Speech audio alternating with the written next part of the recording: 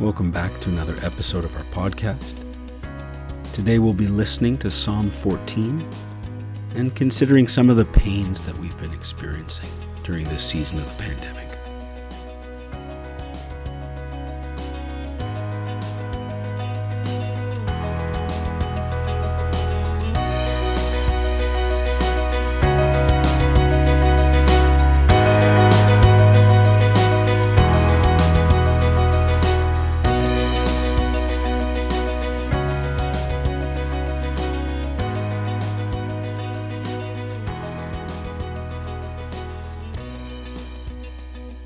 Psalm 14. The fool says in his heart, "There is no God." They are corrupt. They do abominable deeds. There is none who does good. The Lord looks down from heaven on the children of man to see if there are any who understand, who seek after God. They have all turned aside. Together they have become corrupt. There is none who does good, not even one. They have no knowledge, all the evildoers who eat up my people as they eat bread, and do not call upon the Lord. There they are in great terror, for God is with the generation of the righteous. You would shame the plans of the poor, but the Lord is his refuge. Oh, that salvation for Israel would come out of Zion. When the Lord restores the fortunes of his people, let Jacob rejoice, let Israel be glad.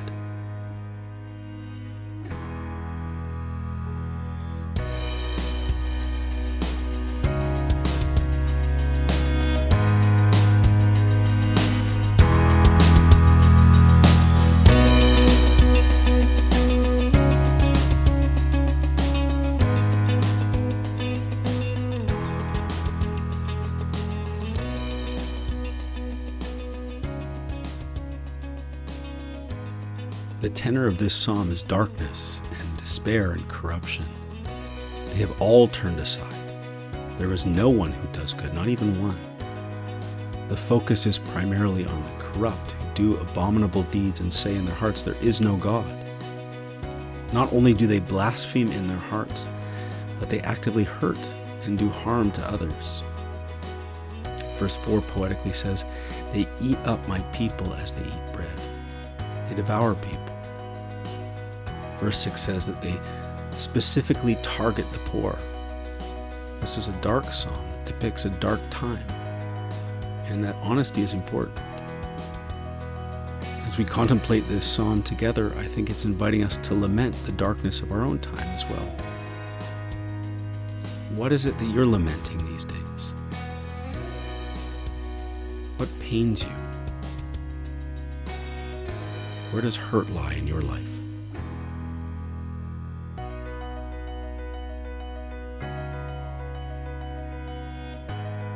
What are the particular areas of darkness that you're lamenting today? Is it the pandemic? Is it environmental degradation? Is it racial injustice? Is it the horrors of the residential school system?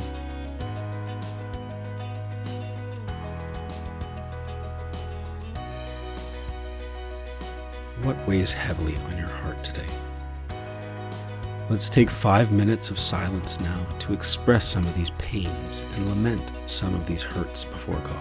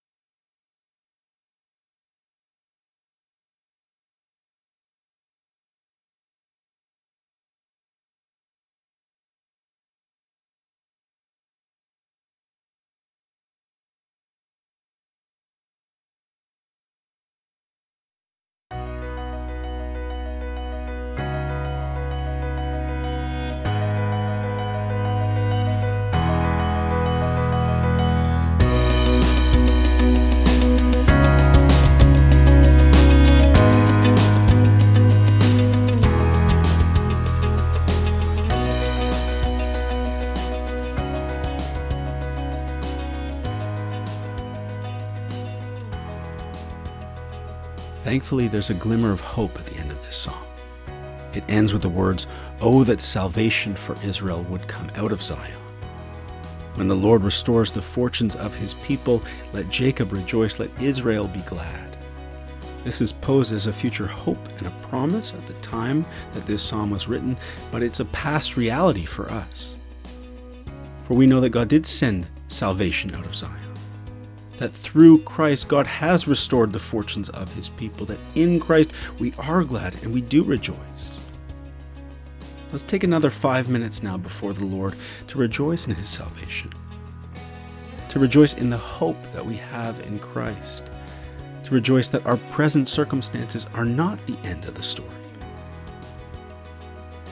If you're outside right now, I would encourage you to allow yourselves to be carried away by the beauty of creation and rejoice in God's goodness. If you're inside, contemplate the ways in which God has saved and continues to save you, to work out his salvation in your life. Let's take 5 minutes now to rejoice in the goodness and glory of God and the hope that we have in him.